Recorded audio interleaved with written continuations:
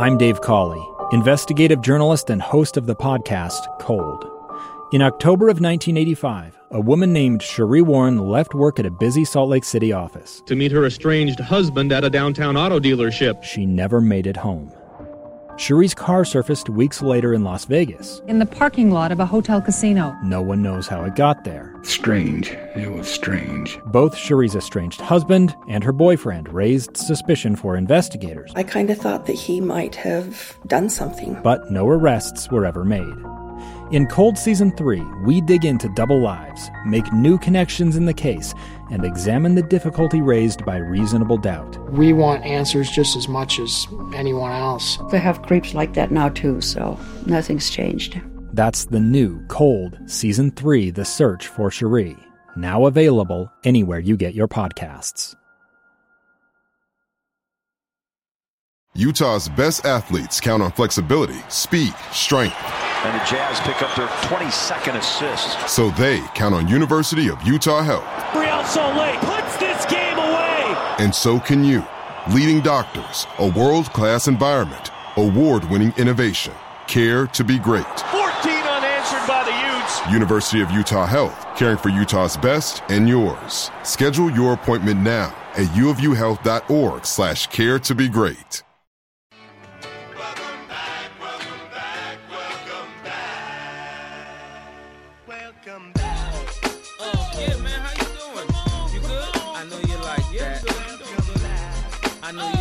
Welcome into the Saturday show, everybody. Welcome on 97.5 FM, the KSL Sports Zone. I'm Jake Hatch, and we are live on location today. We are at Mulligan's Golf and Games, just off 106 South. You guys know where it's at, down here on the south end of the valley. We're out here for the Uinta Golf annual demo days.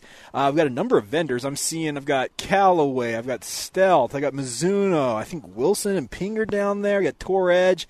Uinta Golf doing it right, obviously getting a number of opportunities for golfers to come out here and try all the new equipment, see what might work for you, and see if you need to upgrade your golf game. You can stop by and pick that up. We'll have some of the reps on throughout today's show. Once again, thank you for tuning into the Saturday show. Hope you all are doing well. Michelle is on her way up to the University of Utah. It is the 22 Forever game coming up at noon today. There is, I believe, an alumni game taking place like right now or starting relatively shortly. She's going to join us in our next segment to preview some of that. We'll also have some of our friends from the zone that stop by this event on as well. So it should be a fun show ahead. I got Corey back in our studios in Salt Lake City inside KSL Broadcast House producing for me today. Corey, what's up, my man? What's going on, Jake? I wish I was out there with the golf scene instead of in here in the stuffy studio. Well, see, here's the thing. I'm sitting here, obviously, broadcasting. I'm watching people swinging clubs, and it's just like, man, I wish I was not broadcasting. I was over there swinging the clubs. But, hey, I may do that after the show. So we'll got to get the work done ahead of time. But how's your week been, sir? What's been the highlight? The highlight, I would say, is probably – let me think. You just dropped that on me, the highlight of my week. My daughter scored the game-winning goal in their soccer game on Tuesday night in a 3-2 hard-fought 8-year-old girls' soccer victory. So that's probably been the highlight of my week. I guess we live through our kids, right? Oh, absolutely. Well, I just came from a flag football game for my son, so I know exactly what you're talking about. Highlight of my week, I've been Mr. Mom for the last 2 days. My wife is out on her annual girls trip with her sisters, so I haven't burned down the house, thankfully. I did have a very, very embarrassing moment, though. We can start off today's show on that, Corey. So I had to go to the grocery store last night to pick up some stuff for my kids. Obviously, we got to eat, and stop by the grocery store, load everything up in the cart. Obviously, didn't have a ton, but got everything I needed. Get to checkout. You know how every store now has that self-checkout feature. Get through all of that, scan it all, get ready to pay, reach for my wallet, and guess who doesn't have their wallet in their back pocket? Oh, no. You should do that. I've seen that Apple commercial where the guy just applies for the Apple credit card real quick on his phone and then taps it there. You should have thought on your feet, Jake, and done it that way. I know. I should have. I regret not doing that, but obviously had to essentially tell the person who was kind of manning the registers there and say, hey, by the way, I need to run home and get my credit card, and I'll come back and get this. And they kind of looked at me like, how old are you that you don't have Apple Pay on your phone? I'm like, I just haven't set it up. So I'm one of those people. And so anyways, highlight of my week right there, having fun with that. But nonetheless, we are making do. Like I said, we haven't burned down the house. No kids have been injured, so we're doing pretty good. That's progress. Yes. Oh, trust me, it is progress. So, all right, we got a lot to cover ahead on today's show. So let's dive right in. Let's get to what's the big deal. Do you know who I am? No, I can't say that I do. I don't know how to put this, but I'm kind of a big deal. Really? People know me. Well, I'm very happy for you. I'm very important. I have many leather-bound books, and my apartment smells of rich mahogany. I still love that open. It's always fun. Obviously, the NBA playoffs in full swing right now. The first round underway, and having a lot of fun with this. And Corey, I'm just going to throw this out right now. If you have thoughts, please feel free to jump in on this. But I wanted to go back to last night real quick and talk a little bit about what happened. The Hawks obviously avoided going down 3-0 against the Boston Celtics with a 130-122 victory. I watched a part of that game, and it feels like to me that the Hawks are one of the teams. It's just that it seems like they're biding time until they're eliminated in the playoffs here. Similar to the Timberwolves. The Timberwolves did go down 3-0, so they've essentially got a death sentence at this point with regards to their playoff fortunes, losing to the Nuggets 120-111. But the one that interested me the most last night, and this obviously connects with the Utah Jazz, is the Cleveland Cavaliers. Now, obviously, Donovan Mitchell, former Utah Jazz star, is one of the leading players for the Cavaliers, but they could not shoot at all last night inside Madison Square Garden. Corey, I don't know how much of this you saw. They lose 99-79. It's actually the lowest output point-wise for any team across the NBA. The Cavaliers scoring just the 79 points. Previously, it had been 80 points this game. That's insane. It is the lowest of any team this season. This season. And it's a team like the Cavs with all that firepower. Oh, and that's the thing about it. You have Donovan Mitchell, you got Darius Garland, you even got guys like Evan Mobley, etc. That you think, okay, they can at least make a three here and there, but they just could not. The first half, I think they had 35 points. It was an absolute slog for the Cavaliers in this one. Don't give them too much credit. They had 32 points at halftime. It was 32. Okay, 32. Apologies. Come on, 32. And they by the way, to hit another three. That was also, I think, there was an NBA low, I think, at that point as well, like in terms of the overall output for first half, especially for the Cavaliers. So it was a pitiful performance. But as you would expect, and I know you know this, Corey, you've worked in radio long enough, sports radio in particular, when the New York Knicks get any type of like hope for their franchise, their fans, take it in stride. I don't know how much you saw on social media. Yeah, and the Knicks will nick in this series. I mean, there's no question about it. The thing I think about with playoff basketball is I think about it like match play golf. Whenever you're playing stroke play, every stroke matters. But in match play, you could go out and have a blow-up hole, and it doesn't really matter. You could go get a triple bogey, no big deal. The guy just wins one hole against you. And that's the way it is for this game. Like, the Cavs lose this game, and it's embarrassing, and they only put up 79 points. But I fully expect them to come out in the next game and win the game because, number one, they're the better team. Number two, it's the Knicks, and the Knicks are going to end up doing what the Knicks always do. So it's not – I mean, you laugh at it and you chuckle at it, and we're like, wow, 79 points in a playoff game. What's happening to the Cavs? But ultimately, it's just like in a match play golf situation. It's just one hole. It's just one game, and you can come out, win the next game, and completely forget about what just went on in this game. Well, and that's the thing about it. You're absolutely right. And the thing about this, everybody was kind of pointing to the Cavaliers, their inability to shoot the three. They shot 7 of 33 from three, so that's 21.2%. But here's the thing. The Knicks weren't that much better, 10 of 33. They shot just 30.3% from three. I'm with you. It's like, okay, this may simply just be a one-off for the Cavaliers. If they bounce back and get back to shooting the way they've shot most of this season, especially from three, they're going to take game 4, and then at that point, you've kind of regained your home court advantage in this matchup.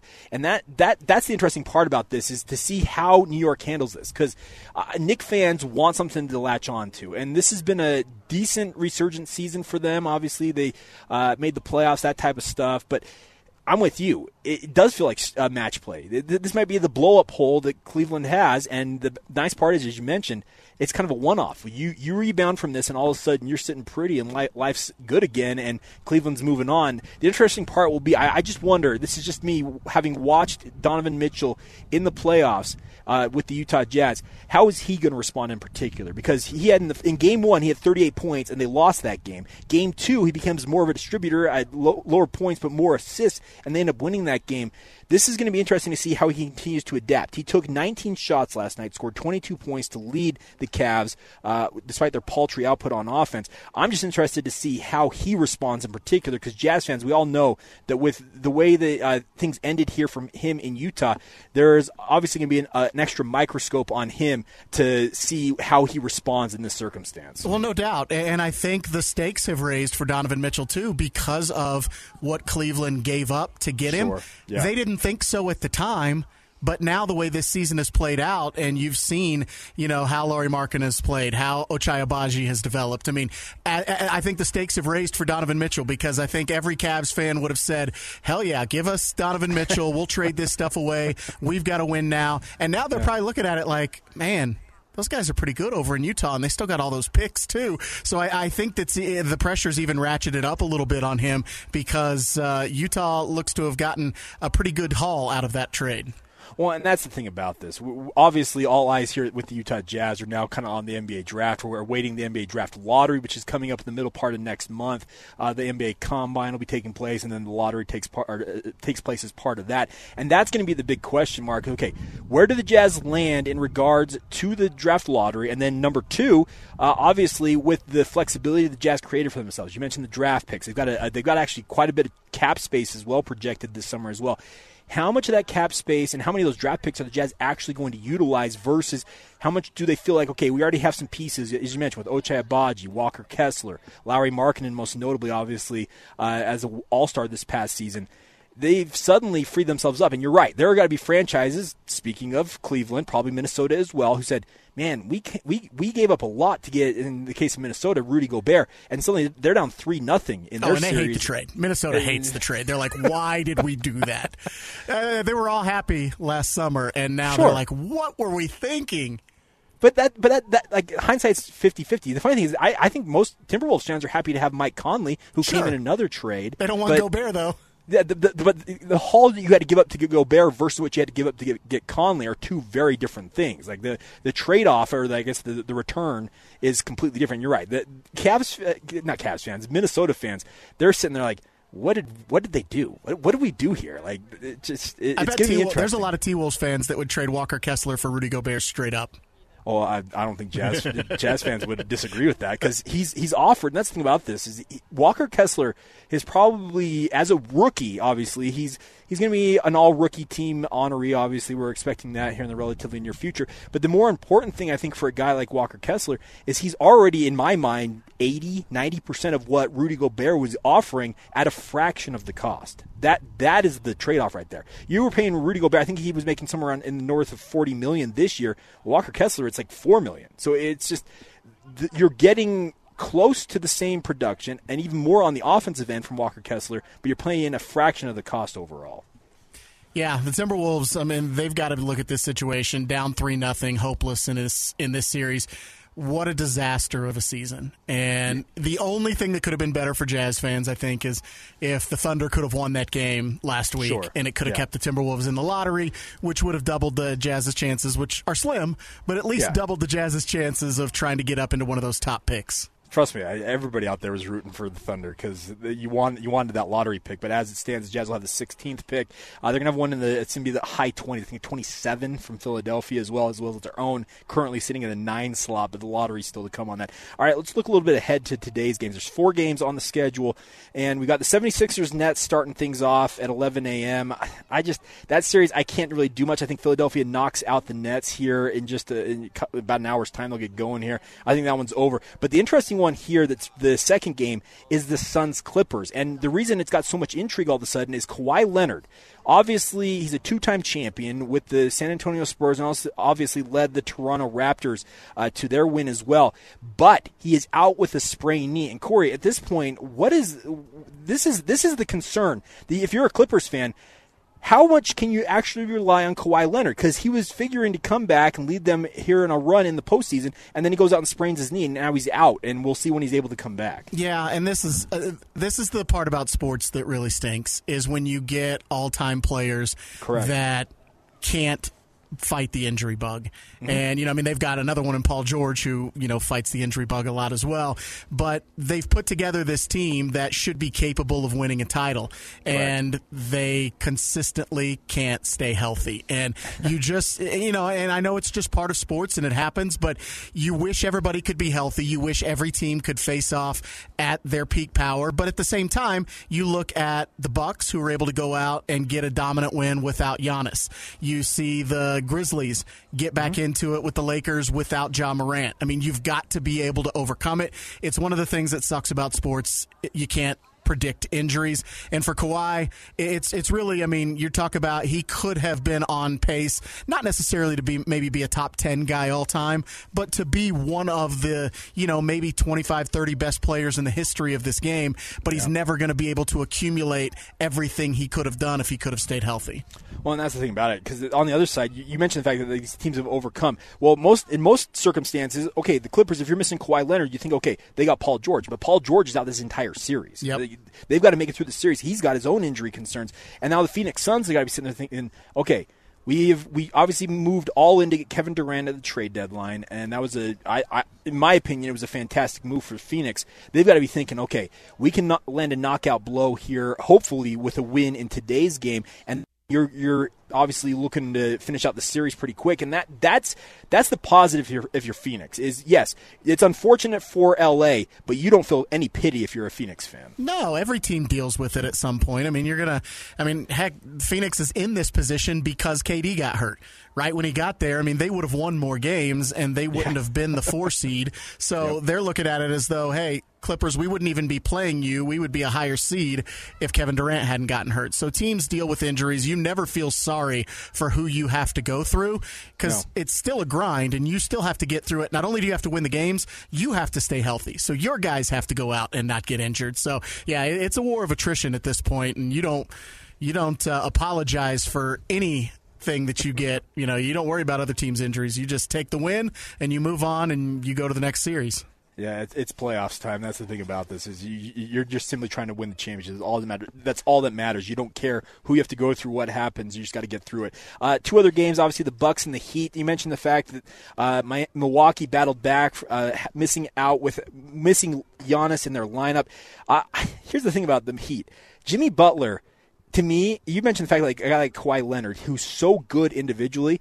Jimmy Butler is capable of seemingly winning any single game, it feels like, in a way, for Miami. How much hope do you really have for Miami? Or do you think that it was an aberration and Milwaukee's going to start rolling here? Because they were my favorite to win it all at the start of the playoffs. Yeah, as long as Giannis can contribute, as long as Giannis, he doesn't necessarily have to be all-star, all-world, best player in the league, Giannis, to win this series, as long as he's able to contribute. But Jimmy Butler, he's one of my favorite guys to watch. He can just go nuclear and literally just put the team on his back, and he's got so much swagger, so much confidence, and his guys feed off of that. But losing Tyler Hero, I think, hurts their chances too. But as long as Giannis can contribute anything, I think that this is probably one that they win 4-1. I don't even see the Heat winning another game. Now, if Giannis isn't able to contribute, then maybe they can squeak out another one, but I think Milwaukee's just got too much even without Giannis for the Heat to be able to actually win the series. And I do think there are Jazz fans who have a soft spot, and I got a soft spot for it because of Joe Ingles. Joe was on my show for 8 years, obviously, every week, and it's fun to see him back doing his thing. There were so many people that thought that his career was winding down, and in some ways it still is, but he's had a nice resurgent season this year, which has been fun to see. But the game I'm most interested in, because there's been a war of words between these two, the Grizzlies and the Lakers. You probably saw this like I did, Corey. You have Dylan Brooks out there saying, I don't have any respect for anybody who doesn't put up 40. He's old. Like mumbling, he's old. Okay, you're talking about maybe the best player in NBA history. There's the debate of it's MJ or LeBron. But what is Dylan Brooks doing? Is he just trying to – he's like, I poke bears. Well, you're poking a bear, dude. What are you doing here? Yeah, I'm interested to see LeBron's response because, dudes don't just come at LeBron like this. It's not what happens, and it seems like it's really bad for business. I fully expect LeBron to come out and hang 35 on Dylan Brooks tonight and make him look silly, but I think it puts a little bit of pressure on LeBron because, Dylan Brooks is right. LeBron is older. He's still capable of going out on any given night and being dominant, but he is older, and Dillon Brooks, this is the time, I guess. I guess if you were going to call out Jordan, you call him out in his Wizards days, not his Bulls days. So he feels like, you know what, I'm going to put myself on the map, and I'm going to make a name for myself and call him out. So he's put a lot of pressure on himself, but I think if LeBron comes out and hangs 35 or 40 on him, nobody's going to think anything. They're just going to say, yeah, that's what LeBron does. But if Dillon Brooks comes out and shuts down LeBron, and LeBron goes out and only has like 20 tonight and struggles from the field, then Dillon Brooks is going to be able to, puff his chest out a little bit and kind of peacock around there. Oh, and trust me, he will. Anybody who's watched Dillon Brooks knows exactly how he will operate if they do end up getting that win. It'll be interesting to see how it all shakes out. And that's the funny thing about this is with the playoffs, you never quite know how it's ultimately going to go. You obviously have your prognostications. You're kind of projecting forward. Okay, what's this going to look like? What's this going to be? But the fun part about this is the NBA playoffs are never short on storylines and drama. This is a league. I know that Mark Stein uses this hashtag all the time, hashtag this league. And you know this as well as I do, Corey, is that with how the league operates, it thrives on the drama of it all, both war of words-wise and also on the court, and that's what we've gotten so far in the playoffs so far, and that's been a positive spin on this. Sure, and the NBA is going to go out and they're going to suspend Draymond Green, but secretly in the offices when these executives are talking, they're like, we love it. We love it because it's drawing eyes. People are interested. Yeah. People are paying attention to a series that, granted, the basketball's been great in that series, but coming into it, I think there were a lot of people that thought, okay, the Kings were a fun, plucky underdog all season, but the Warriors are going to kind of run away and hide in this series. And now I think it's kind of become the marquee series of the first round. Maybe it's Phoenix and LA just because of the big names in that, but this Warriors and Kings series has been great. And they love the Draymond stuff. Yes, they're going to go out and suspend him, and I think the suspension was warranted, but I think they absolutely love it. And the Warriors went out and got the win. That was the best thing for the league, that even without Draymond, the Warriors went out and got the win. Now he gets to come back for Game 4 and all the drama that's going to be in that series. They love it. They love Dillon Brooks talking smack on LeBron. I mean, who's going to talk smack on, maybe the second best player, maybe the first best player in league history? Oh, okay, this guy's going to be a heel. That's fun. We'll have some fun with that. Well, that's the thing about this. Okay, so that brings up another question for you, Corey. And I have my thoughts on this as well. Is obviously Draymond gets suspended, and I think as he should, because he did stomp on Domantas Sabonis' chest. Him stepping down, you know what? You're going to step on the guy. That makes sense. But there was the extra action, the stomp on his chest that earned him that suspension. But then in the 76ers situation, we have Joel Embiid kick upwards and does not necessarily make contact with the groin area of the player, but then he gets the flagrant one. Then later we have James Harden do almost the exact same thing, and he gets a flagrant 2 and thrown out, but neither one of them are subject to a suspension here. Can we make sense of this? Where do you come down on this? Well, so I don't think Draymond, to me, in my opinion, I don't think Draymond gets suspended just for the stomp. If that's where it ends, he goes to the sideline, they decide to kick him out, whatever, I don't think he gets the one-game suspension. I think the league has to look at the way he was taunting the crowd. And I know that when we look at it now, and I'm not trying to sound like a prude or somebody that doesn't like theater of the absurd and doesn't like the drama that's created, but if Draymond is doing that and you've got some drunk idiot in the stands that decides to throw something at him, it could have escalated. It didn't. But what if it had? You just need that one person who's not going to act like a rational fan and who thinks, I really am going to go out there and try to take on Draymond, that tries to charge the court, that tries to do whatever. I love the theater, and the fact that it played out the way it did, I thought it was great, and Draymond being the heel and egging on the crowd was fun. But if it had escalated into something else, then I think you have a really big problem. And I think that's where the NBA says, look, we can't have players taunting the crowd. And so I think that plus the way he stomped, all of it in totality. But with Embiid and with Harden, they did their actions on the court. I don't think either one of them should have been suspended. I don't think Harden should have been kicked out of the game. But I think Draymond, his track record, what he was doing with the fans afterwards, plus the stomp itself, I think in totality it was kind of 3 parts. And for the other guys, it was just what they did on the court.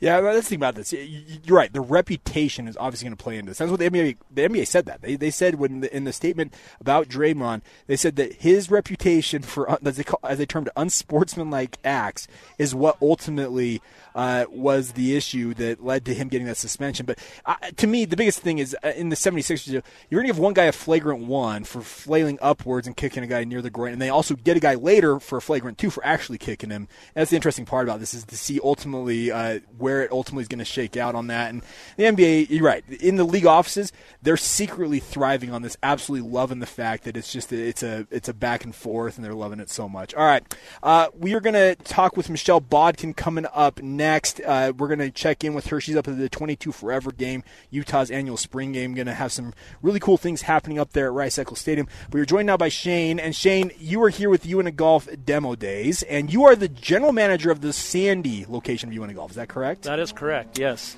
So I have been into your store multiple times. I live down in Utah Valley, so the Orem store is my home store. Okay. But what I love about UNA Golf is it's got everything.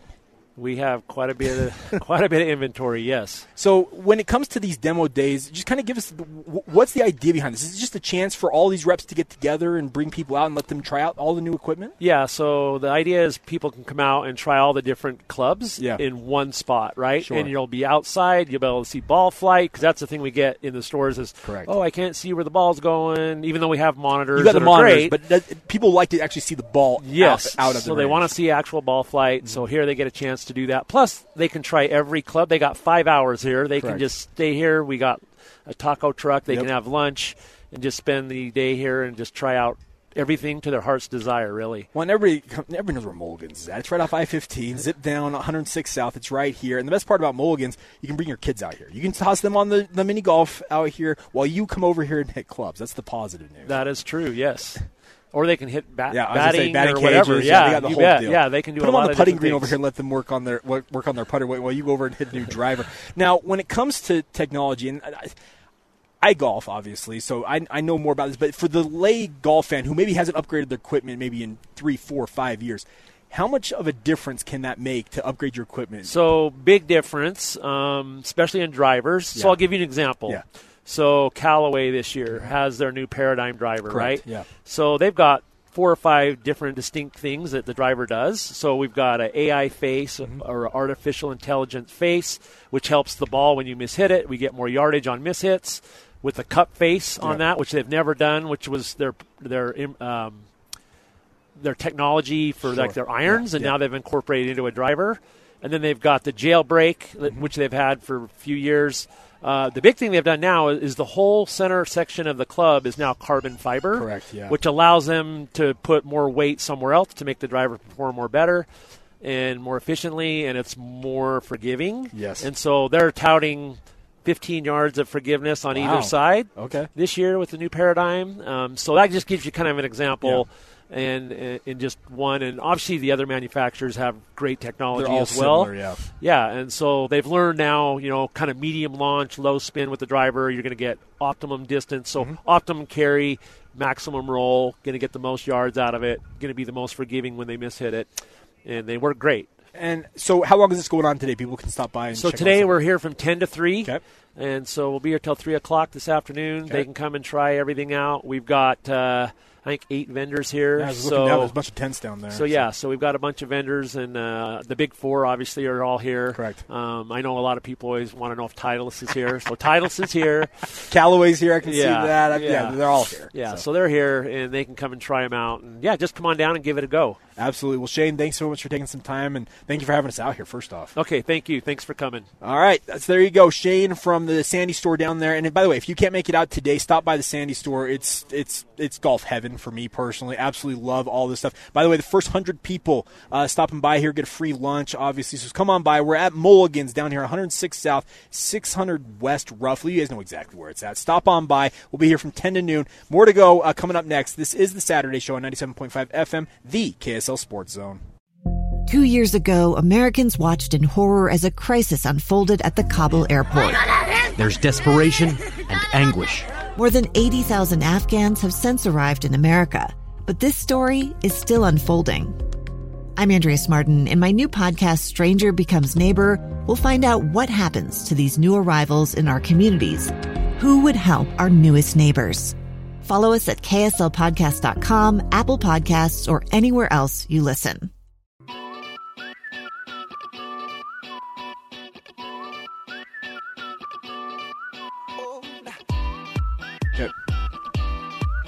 Welcome back to the Saturday Show here on the KSL Sports Zone. Hope you all are doing well on this Saturday morning. We are live at Mulligan's Golf and Games for the annual You Win a Golf Demo Days.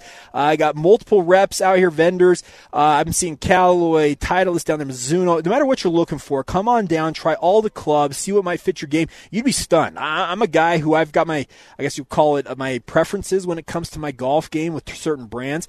I've actually been impressed multiple times when I've gone hitting different clubs and actually may fit your game a little bit better. So stop on by. First 100 people down here also get a free lunch from our friends at You Win a Golf. You also can enter to win free gear as well. Love to see you guys stop by. But I'm going to welcome in the co-host of this show. She is obviously on her way up to Rice-Eccles Stadium for the 22 Forever game coming up later today. But Michelle Bodkin checking in with us. Michelle, what's up?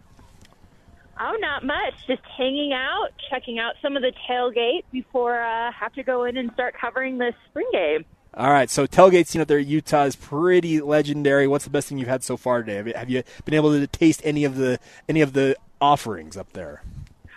I have not been taste testing, Okay. But I have just been going around checking out some of the crazy setups, posting them on our KSL Instagram account. Sure. Some people, are having some fun with this. They brought back the Ultimate Tailgate Challenge, and so there's prizes involved, and we'll see who ends up kind of being the top-notch tailgates from today. Well, but some fun things up here.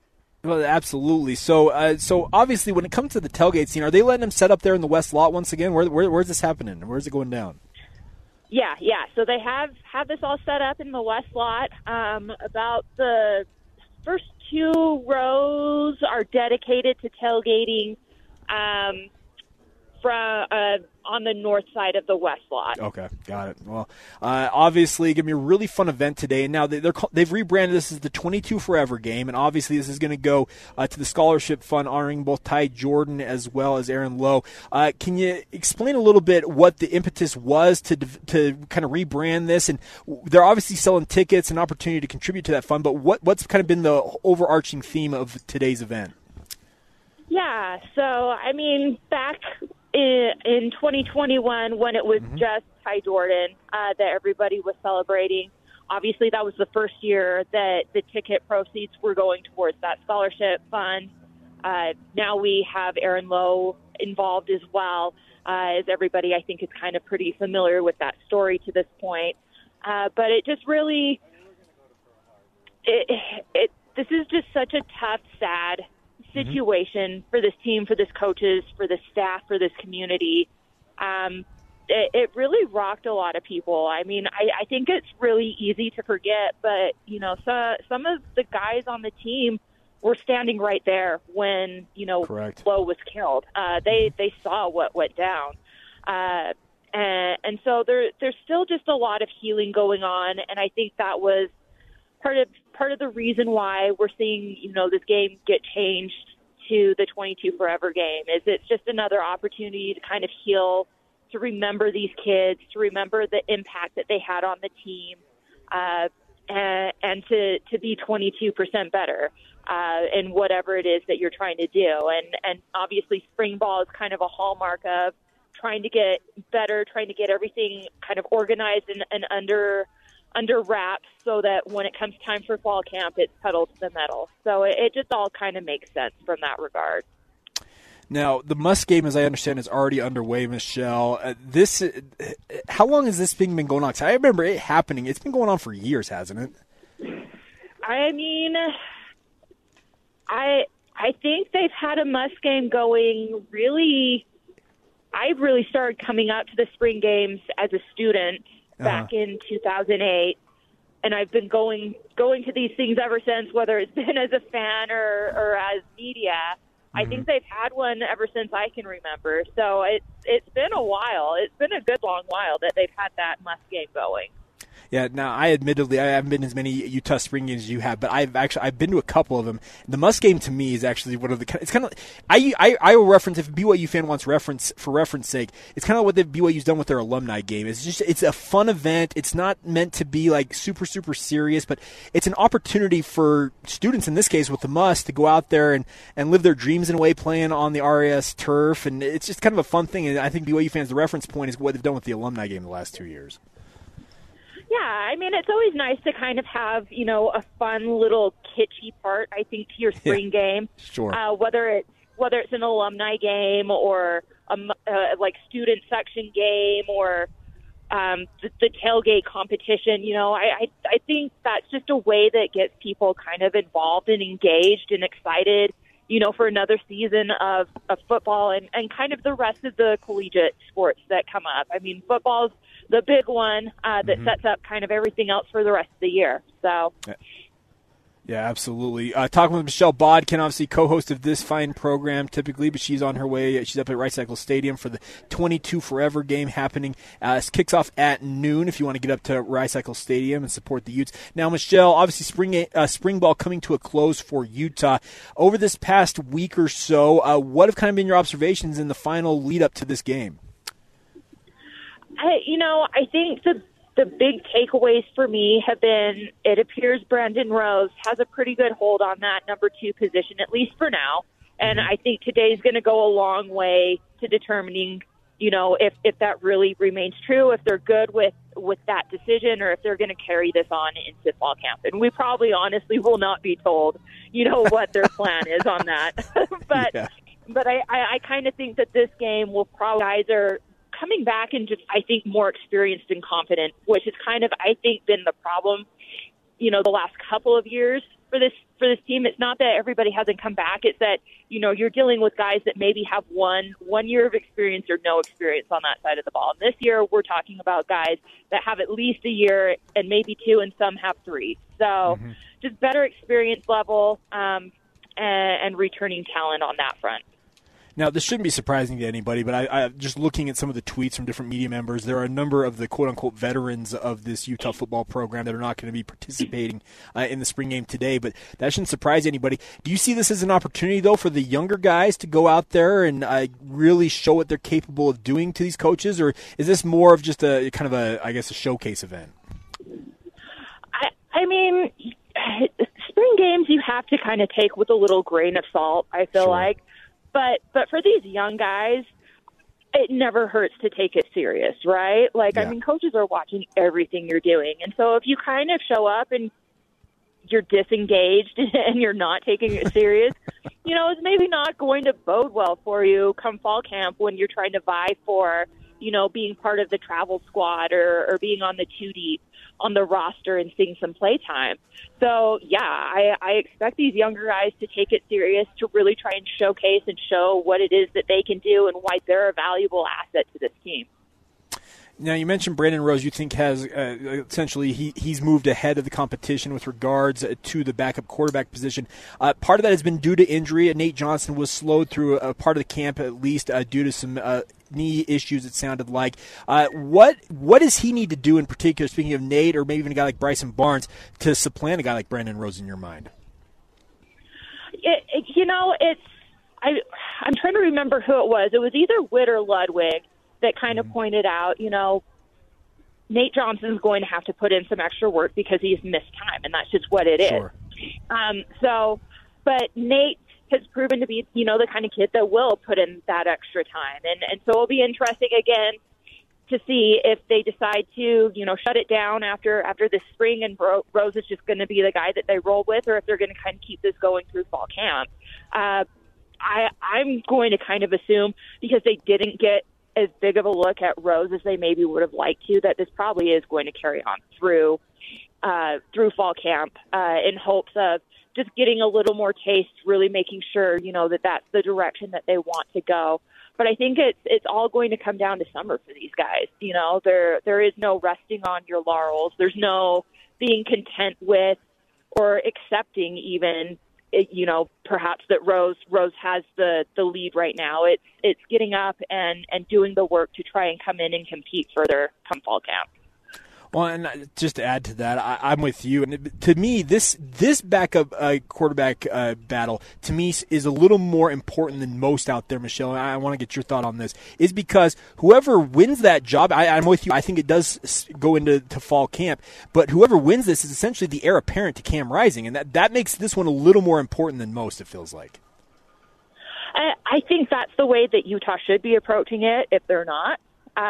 This is a prime opportunity to get a guy kind of established and comfortable, maybe get him some valuable game reps, throughout the season, while you still have the safety net of someone like Cam Rising. And then the hope is, right, that they get enough experience, they get enough taste, they get enough exposure to the game that they're ready to rock and roll and kind of take ownership of that spot come next year when Cam Rising isn't an option, because he's either going to be in the NFL or he's going to be doing, something coaching. Who knows what's on Cam Rising's or in Cam Rising's future, but it just won't be here at Utah anymore. Sure, and that's a good point. Now, obviously, they start the season with a big game. Florida making their first trip west of the Mississippi, and it feels like eons, honestly. It's been decades since they've come west of the Mississippi to play a non-conference game. Now, obviously, spring camp wrapping up here, and we will not see them back out on the field in team activities in just full until we get out there in August. But, Michelle, besides the quarterback situation, what are the biggest question or questions you're hoping to have answers to in the lead up to that game against Florida? I think the biggest question is, will Cam Rising be ready? It sounds like things are going well with his recovery and all that kind of stuff. It sounds like he's on schedule or maybe even a little ahead of schedule. Not that it means a whole lot, but he's looked good walking around at practice.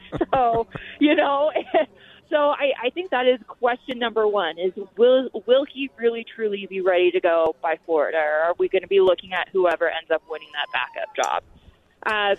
Other things, who actually ends up winning that backup job? Is it going to be Brandon Rose, like it kind of looks like right now? Will Bryson Barnes pull ahead? Will Nate Johnson, make the move over summer? That's a question I think is interesting. Another question I think, that's going to be interesting to follow and watch, it's the one area of concern that the coaches seem to have brought up several times throughout spring, is the wide receiver depth. Who else is going to step up? Do they go to the portal to bring someone else in? How big of a difference is that going to make? And how much are they planning on using the wide receiver this year if it ends up, with them talking about the fact that it is a concern for them? Defensively, I'm not sure I have a lot of questions, to be honest. It sounds like they've kind of filled out pretty well, but I think most of the questions, for me at least, are on the offensive side of the ball, which is kind of funny because they do have a lot of returning talent too. Now, Michelle, they announced yesterday the Crimson Collective is officially the endorsed collective of the University of Utah to help out in the NIL space. How important was this for Utah to get this off the ground? Oh, it's huge. It really kind of is. It sounds so dramatic, but it's an arms race.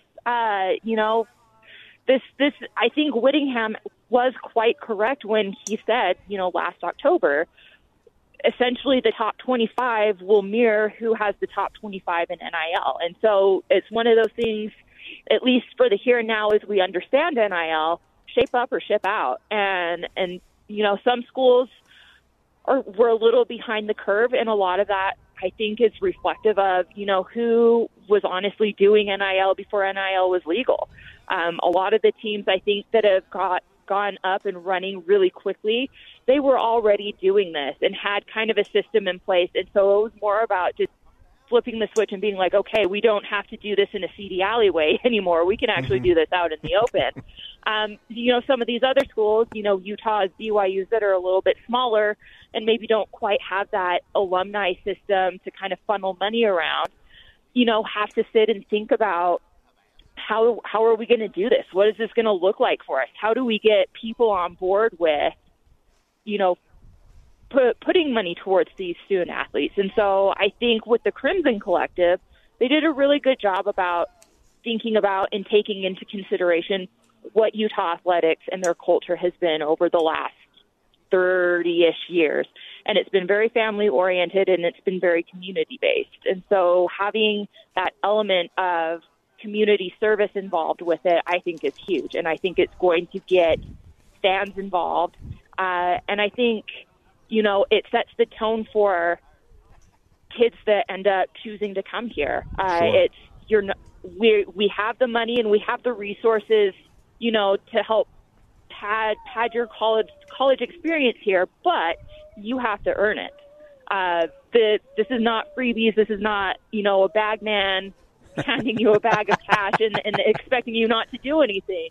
Yeah. Like you're going to have to work for this, and you're going to have to build your brand, and there's some expectations with it. So I like it, and I think it's also huge too. They got guys on board, Eric Weddle, Stevenson Sylvester. They're both very much on the record of not being for NIL. And so to have guys like that sitting on your board, I think means that you're on the right track. Sure, I'd agree with that. Well, Michelle, enjoy the 22 Forever game. Looking forward to seeing all your reports out of that. And, of course, we'll see you back here next week on the Saturday show, all right? All right, yeah, looking forward to it, Jake. Okay, there you go. Michelle Bodkin, big thank you to her. If you have not had an opportunity to get to Rice Eccles Stadium, support the Utes, their annual spring game, now the 22 Forever game. Some fun, fan-friendly activities going on, so get up there if you guys don't have any plans later on this afternoon. Coming up next, though, we are going to get to technical fouls, rewarding people for behaving badly in sports. We got some good ones out there this week. We'll get to those coming up next. We are live today at Mulligan's down here on 106 South by 600 West. You guys know exactly where it's at. It is the UNA Golf annual demo day. Stop by a number of vendors out here, giving you an opportunity to hit every club in their arsenal. If you want to give them a shot, please do so. Come on by. First 100 people here as well get a free lunch, courtesy of our friends at UNA Golf. You also can enter to win free gear as well. Stop on by. I'd love to see you guys. More in a moment. This is the Saturday Show on 97.5 FM, the KSL Sports Zone. If you're coming from the street with dirty shoes on your feet, that's a technical foul. If you switch the radio to some modern music show, that's a technical foul. If you touch the thermostat, you'll get hit with a bat. 'Cause that's a technical foul. You will feel my wrath. That's a technical foul. Personal foul, 69, offense. He was giving them the business. A technical foul. Welcome back to the Saturday Show here on the KSL Sports Zone. Time now, as you heard, for technical fouls. And it's a fun segment where we kind of just reward people for doing stupid things in sports. And, Corey, I'm going to start off with one here. I don't know if you saw this, but Drew Smiley was pitching for the Cubs. And I think this was yesterday. Did you see this happen? I did. Okay. So he was flirting with a perfect game. And he was doing great. And we got one of our refs from Cal here, Brian. You can see this, Brian. Wow. So Drew Smiley comes off the mound trying to get the ball to get it over to first base. Well, Jan Gomes, the catcher, didn't realize he didn't get called off, so they just collided and ended up giving up the wow. That's the way to lose your perfect game bid right there, to have your catcher just kind of bowl you over. He tried to launch himself over, and he just didn't quite have the vertical to get there. Exactly, and most catchers don't, but it's just pretty funny. He's like, oh, shoot, we got a problem here. But that one made me chuckle. What do you got this week, dude? My technical foul, it's not the athletes on the field. It's the former athletes in the sports media. I don't know if you paid attention to this.